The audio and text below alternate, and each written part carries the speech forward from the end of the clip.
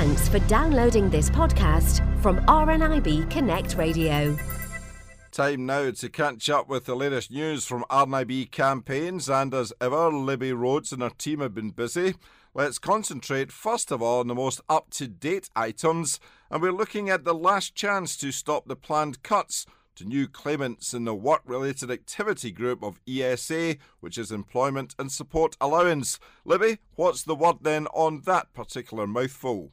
Yes, so with only 1 in 4 blind and partially sighted people in employment and support allowance is a vital benefit and the main source of income for thousands of people with sight loss. Employment and support allowance is an income replacement, so it helps disabled people who are currently unable to work, heat their homes, pay their bills and put food on the table, that kind of thing. So listeners may remember that last year we fought hard against the government's plan to reduce the amount that new claimants in the Employment Support Allowance work-related activity group receive. Unfortunately, we weren't successful, and the cut comes into force on the 1st of April of this year, and that is for new claimants within that group. So the cut means that disabled people placed in the work-related activity group will no longer receive a payment, which is currently just over £29, to compensate for the extra expenses of being on a low income for a long period. So compared to the current rate, that's a loss of nearly £30 a week, which would take employment and support allowance down to just over £73. So we're really worried that this change will force more disabled people into poverty and will undermine the government's aim to get more disabled people into work. But lots of MPs are still not convinced that the government is doing the right thing by making this cut. And with only weeks to go until the change come in, we really need some help. So we would like all listeners to write to their MP. So we've made this really simple to do by putting together a pre-written letter. So to send the letter to your MP, all listeners need to do is visit rnib.org.uk/ESA last push, or they can just give us a call on 0207 391 2123 and we'll be happy to do that over the phone. And probably really important to mention as well, Libby, you've had a lot of success with similar campaigns in the past. If people get behind you and do actually support it, then the MPs will listen, won't they? Yeah, that's what we're really hoping. I mean, obviously, we've already got opposition MPs on board, which is brilliant. It's just about getting that message through to the government, and we're really hoping that will be possible at this late stage. OK then, moving on to our next item to find out how campaigns are progressing. And we're going to be talking about the NHS England survey into how well the Accessible Information Standard is working. Yes, so as many listeners will be aware, NHS England's Accessible Information Standard came into force last July. So the standard essentially means that all adult health and social care providers in England now have to provide medical information in a format that blind and partially sighted people can read.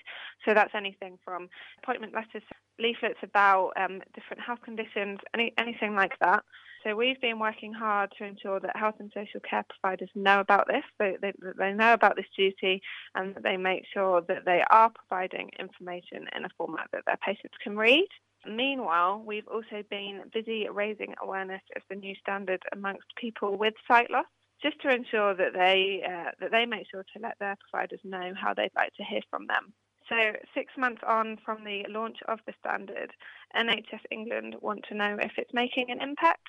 They want to hear from blind and partially sighted people to find out what's working less well, and how they can improve access to accessible health information and really make sure that the standard's working. So to let them know how it's been for you, please visit rnib.org.uk/needit-to-read-it, or again, feel free to give us a call on 0207 391 2123. And again, we should stress, Libby, that it is vitally important for the feedback to actually come so that it gives RNIB ammunition to go to various organisations and demand changes that are going to benefit blind and partially sighted people. Yeah, exactly. I mean, if the standard isn't working or it could work better, then NHS England really need to know that, and they need to know that from the people that are being affected by this so that we can put those improvements in place. OK, and Libby, we'll finish with a thank you to everyone who let the government know how to better support disabled people into work. This is a recent campaign that you've had. Yes, so as anyone who's been tuning into Alan's show over the past few months will know, the government has been seeking views on how it can better support disabled people into work and once in work to make sure that they are able to stay in work. So the government's consultation on this closed on the 17th of February. So I just wanted to say a huge thank you on behalf of everyone here at the campaigns team at RNIB. A huge thank you to everyone who got involved in the government's consultation.